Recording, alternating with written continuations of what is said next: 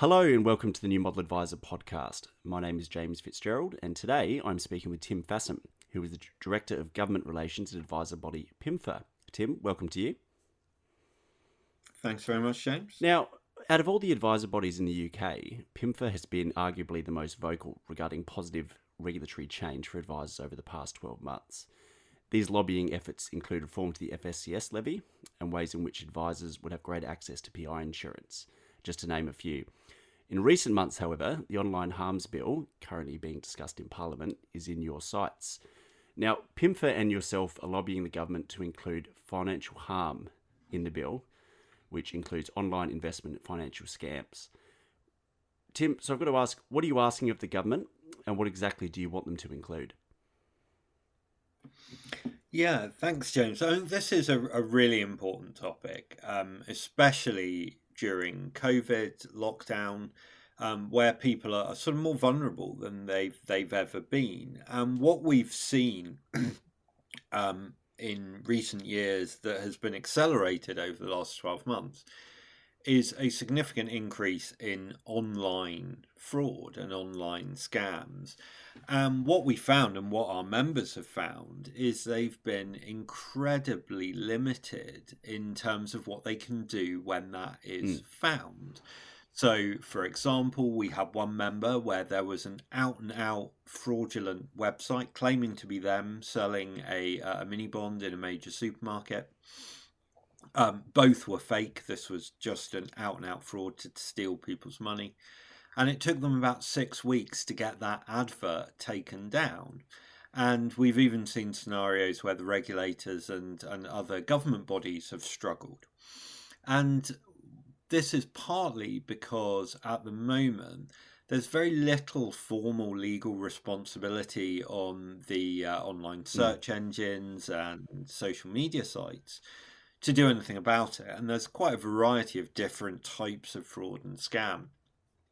The government has put forward the Online Harms Bill, and that's looking at really important issues like looking at protecting children, protecting people from hate speech against libel, but it has excluded economic harm. And so where your social media company or your search engine might have a legal responsibility now to intervene to stop hate speech or grooming, as is quite right, they will not have a formal legal responsibility to stop economic harm, to stop people being defrauded. Right. And so we think that's a gap that we want the government to include in the bill. And we're not the only ones. We had a conference a couple of weeks ago. We had Stephen Timms agreed with us, who's the chair of the Work and Pension Select Committee. Most of our members and the other trade associations, the Financial Services Compensation Scheme have called for this, and organisations like Which and Citizens Advice.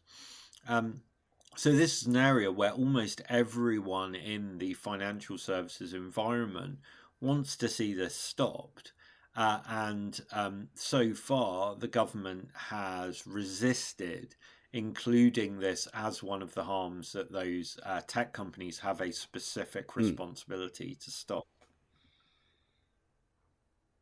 Well, the FCA, it's been well noted that the FCA has limited powers to tackle online scams. And essentially, their only real option is to ask, just for example, Google or Facebook nicely to take obvious scam websites and advertisements down.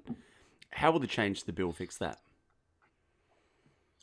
So this is a really serious problem with online companies actually profiting from scams. So there's potentially an advert, a paid for advert, advertising a scam, and no way really, apart from the Advertising Standards Agency, which has quite limited controls here, for the regulators or the organisations that are defrauded to intervene.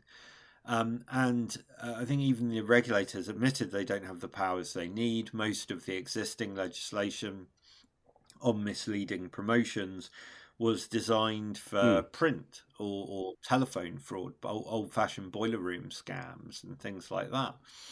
So what we have is a set of regulation legislation that haven't caught up with the times. And what we're seeing, and we can talk more about this, is sort of three main types of fraud. And the reason we need something quite broad in terms of a legal responsibility is each of these comes through a slightly different mechanism. So we have impersonation fraud, where someone is pretending to be a mainstream financial services company. We have social media fraud, where you will often have, a photo of an attractive young lady or young man with a link to a legitimate financial services site in their bio, and they will use what's called social engineering, or a romance fraud, or a variety of different ways to link up with people on social media, in order to defraud them while claiming some form of legitimate connection to financial services. And then we get the sort of scams that are using celebrities or social media accounts. So you may remember a few months ago, Elon Musk's Twitter got hacked. People were told, if you send me Bitcoin, I'll send you twice as much back. You'll see, advertised news articles claiming that people like Martin Lewis or Gordon Ramsay have used a particular get-rich-quick scheme to draw people in and give it a sense of legitimacy. Now, some have suggested that the review of online advertising could deal with a lot of this problem, but what you'll see is actually 2 out of those 3 types of fraud won't be affected at all by an advertising ban, because they are either taking the form of a news article, or they are utilizing social media as a individual. And they're pretending to be a specific individual rather than going through a traditional advertising mechanism. And what we found is that many of the social media companies use an algorithm to identify problem profiles. So if you do not have very large numbers of people complaining about a particular profile, it can take a very long time to be taken down. And if they're claiming an association rather than specifically defrauding, so if they, for example, have the link to a wealth manager or a financial advisor, they could just claim, oh, well, I'm a big fan of this company. Right. I was never implying that I worked for them. But we all know what they're trying to do and what they're trying to insinuate.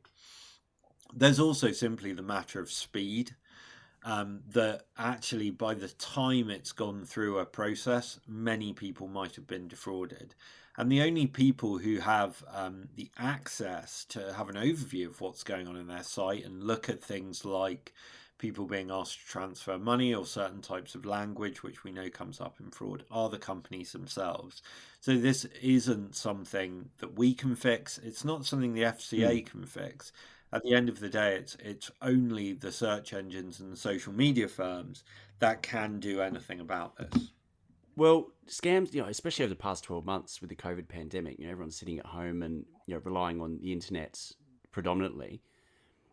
Even according to statistics that PIMFA cited from Action Fraud last month, I mean, last year there were over 300,000 reported cases of fraud last year, which led to an estimated 2.1 billion lost to fraudsters.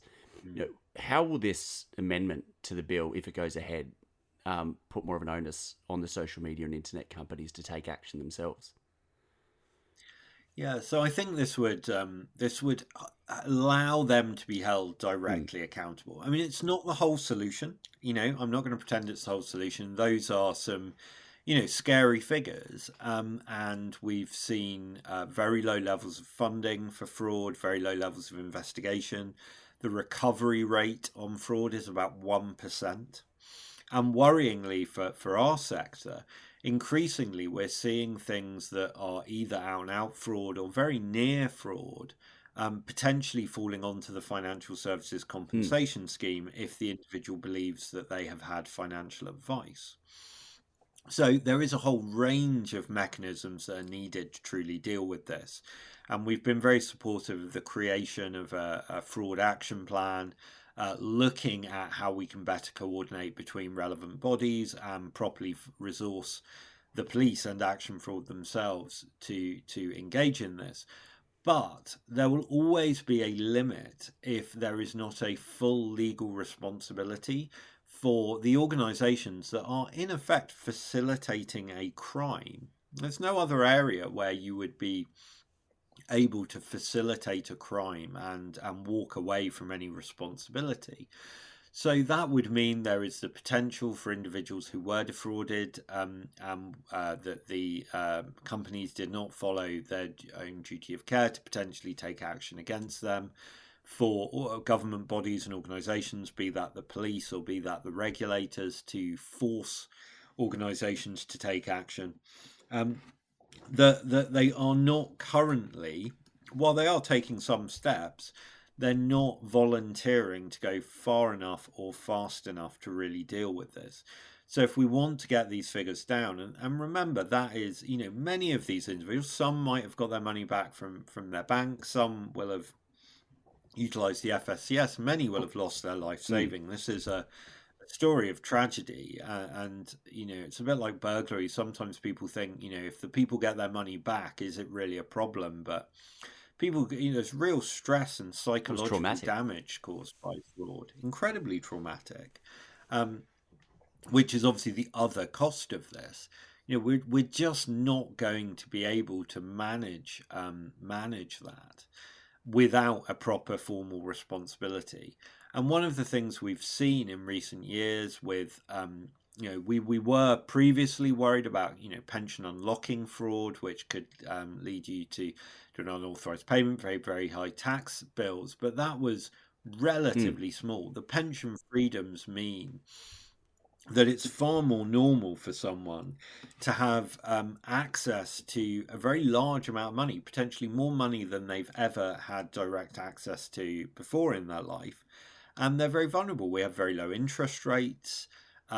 Many people are coming into retirement, say, without enough in savings, so they're looking to get as big a return as possible, and they're tempted by many of these offers that look like they could provide a fantastic return. Be that, and they've seen the potentially the returns on Bitcoin. They may have seen some of the coverage of things like NFTs. They've looked at, a lot of these get quoted with stock returns on Amazon or Apple. So they know there are these stories that are true that give it some credibility. But the old adage of if it looks too good to be true, it almost certainly is, remains the case. But for many of these individuals, that will be a hard judgment for them to make. And so in the same way that we've seen, the financial services industry taking responsibility to prevent money laundering and to prevent fraud amongst their own customers, it's only fair that for the customers and users of these online systems, they take appropriate responsibility for them as well. Is this really the only option, the amendment to the bill, or including online or financial harms into the bill? I mean, the FCA, I think it was early this year, giving evidence to the Work and Pension Select Committee. Yeah, the FCA, the police, everybody just said, we don't have the resources, we don't have enough money, and the only way we can tackle this is greater resources and more money, which got interesting comments on a comment board when we published that story. But is that just the basic truth? They are underfunded, they don't have the resources to do it, so need the government to step in. Yeah, I think there is some truth in that, though there's also a degree of prioritization. And one of the things we've called on with the regulator is for them to specifically look at both calls on the compensation scheme and fraud as a way of prioritizing their resources. Because there is obviously always a choice about how you intervene, and the balance between supervision and new regulation hasn't always been the case. Within the police, we've certainly seen resource moved away from fraud, despite the fact that it's growing and as you from the numbers you set out, very substantial crime. So there are choices there. So it's not. So there does need to be more resource, but that doesn't necessarily mean more money from taxation or more money from the industry. That can just mean changing priorities. But I think what it will definitely take is a new approach to coordination and a degree of prioritization from government, from the police, from the regulators, from the industry, in order to get down to crack down on this. And as we've said, and relates to this bill, that will involve taking in a much wider range of stakeholders than say the good work that's been done on money laundering, because there are simply elements of the process that we can't control, and that will be the online firms, but it will also be the phone companies. There's a long running scam whereby people steal phones and then call high charge numbers as a way. It's not in our space directly, but it's an example of the kind of fraud that really only the telephone companies can do anything about. And again, you see that perverse incentive because they're incentivized, they get make money from that themselves. So this bill isn't the only way to approach it, and you could certainly find other ways of creating the relevant responsibility or giving appropriate powers to the regulator or others. But it's the most efficient, and it's there in front of us. And I think there's a very real question for the government about why they are resisting something that has such universal support within our sector. Normally, if the consumer groups and the industry and the regulators all agree on something, that's a pretty clear steer that there's something there. So it's disappointing that there hasn't been a greater level of engagement with this issue throughout the process. And I appreciate that the original aim of the bill was to deal with other forms of harm. They could have and could still bring economic harm into the process. Well, you say they haven't been, how responsive have they been? I mean, you've got Stephen Timms on board, you've got the FSCS, and you've got the regulators, you've got, everyone keen on change on this. Is it just been a brick wall so far, or is there room to manoeuvre? So there's been quite a lot of pushback, I think. One of the challenges is that, and this is often a challenge within government, is about responsibility. So this is a bill that has oversight from DCMS, the Department of Culture, Media and Sport, who are responsible for online, with a sort of secondary department of the Home Office. But fraud predominantly sits in the Treasury. So I think there's just an issue of have the right people been round the table from a sufficiently early stage. And if I'm completely honest, any issue where you need to get government to coordinate across multiple departments is always harder to achieve. Now, Treasury, have listened, been very responsive, but at the end of the day, it's not their bill. So it's not their decision.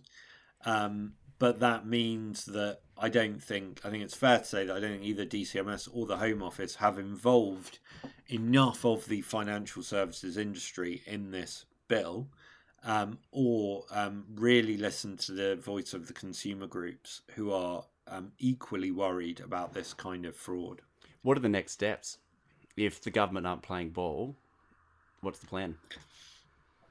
Yeah, so I think we've certainly been working to be more coordinated between the various groups, and you'll have seen last week we made a joint statement with the FSCS and with others, because we think that show of unity is very powerful. We'll keep raising this with politicians. We raised it with members of the Treasury Select Committee only last week. And we won't leave this if this bill does pass without economic harm being taken into account. This is a long-term campaign from PIMFA. It's a key issue for our members. It's a key issue for customers. And it's an important way of ensuring people have confidence in our sector, because the reputational damage done by fraudsters pretending to be part of the financial advice and wealth management sector. So we will continue to campaign with government, with the relevant departments, with the opposition, with the relevant committees to apply pressure until this issue is really dealt with. And I think there is growing concern that this isn't being handled appropriately. So I think the campaign really is only just starting at this point. Good to hear. Good to hear. And hopefully there's some movement on the side of the government. But watch this space. I mentioned earlier that PIMFA has been right at the forefront of another campaign, and that is the FSCS levy and how that's funded. And that is now, the levy has now pushed over 1 billion, which is an astronomical number. Can you run me through your campaign for that and what changes you want to see? So, yeah, absolutely. We've done a lot of thinking about this. And the honest answer is that the FSCS levy is a symptom, and it's a symptom of a bigger problem with the regulatory system. We have a system where people are being regularly let down. The regulator is not supervising the firms that are leading to these costs appropriately. We not even have the detailed analysis that we need to truly understand what's driving these costs. And so we've made a number of recommendations. Some are short term and will help very quickly, but many are longer term and are about fixing this system to ensure that the number of failures where there is a significant consumer issue is significantly reduced. And I think a core part of this has been trying to make sure that government and the regulator understands that this isn't about the industry versus consumers. We've all got the same interest. Every customer that goes into the FSCS has been let down. They've been failed and they've gone through something difficult and traumatic and unpleasant, even if they've eventually got that money back. And what that means is, actually, if we focus on prevention, everyone's interests are aligned. And this means we're doing work on the regulatory perimeter, we're doing work on the advice guidance boundary, we're looking at products, we're looking at the data that's provided so that we can ensure we understand what the drivers are. We're looking at the impact of unregulated products. And to be fair to the regulator, they have engaged with a lot of these suggestions through their call for input on the consumer investment market. And we're continuing to work with them and work on this issue to flesh out more detailed proposals. What we think would make an immediate difference, we are calling on the Treasury to do, is to reallocate FCA fines to the FSCS. So historically, FCA fines went to the FCA. There was a feeling from the government that created a problem because the FCA were incentivized to fine to increase their budget. And there was a bit of smoke and mirrors, if we're honest, where they made it look like that money was going to charity, where in fact actually only a relatively small amount of it was. The rest of it just went to the Treasury. So given that the government has been clear that they think there should be a polluter pays model, and that this should be an industry funded scheme, this is a way to keep those principles but contribute what would have been in the last year another, I think it's about 185, 190 million towards the cost of the compensation scheme. Now, will it fix the problem? No, it won't. But I think it shows a lot of goodwill from the government to recognise that there is a really serious problem here, that it's not fair to have all of this fall on the industry, and to use this as a way of creating a bit of a buffer zone while that longer term change is implemented, the longer term change that's needed. What I think we have been pleased to see is we've now got the regulator, we've got the government all admitting that this is a problem and that this is unsustainable. So you will have seen we held a conference, the PIMFA Virtual Fest. John Glenn, the City Minister, and Debbie Gov't from the FCA both said this is not acceptable, this needs to change.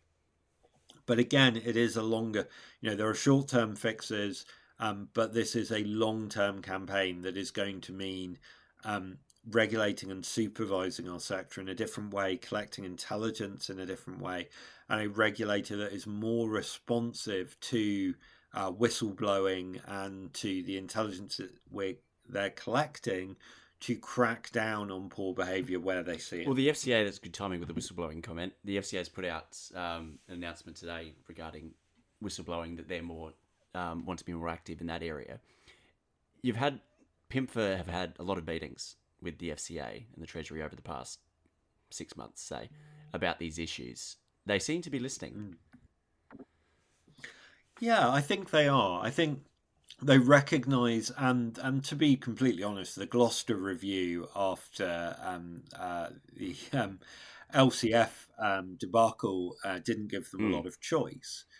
But I think there is a genuine desire under Nick Hill, the new CEO, to do things differently and to look at ways of being more effective. And I think they recognise that a pretty serious ball was dropped. A lot of our members raised concerns about LCF. They've raised concerns in a number of other areas and haven't felt that they've been taken seriously. And this kind of market intelligence of what we're seeing, what we're seeing in terms of things we're concerned about potential customers engaging with, is really valuable to the regulator and should be a key part of their supervisory action. And identifying where they don't have the powers they need to intervene. So one of the problems, again, with mini bonds is they didn't have the correct powers. It took nearly 5 years for the Treasury to put those powers into legislation. We need a much faster turnaround, much faster response. But we're very pleased to see that. And there are a number of other areas. We saw that they're consulting on the 10% rule within MiFID that frustrate a lot of our members, and are continuing the supervision, which is an issue that I think I first raised with them at my first week at PIMFA a year ago. And they do seem to be listening constructive. And actually, throughout the pandemic, there has been a very grown-up relationship, I think, between the industry and the FCA. And one of the things we've made clear is that actually we want to see that approach of the industry and the regulator working together for a better outcome. And I think for consumers, very little has seriously gone wrong in our sector over COVID. So that more grown up, more constructive approach on a whole host of issues, I think really creates an opportunity for industry and regulators to work together in a sensible way that in the end benefits our customers.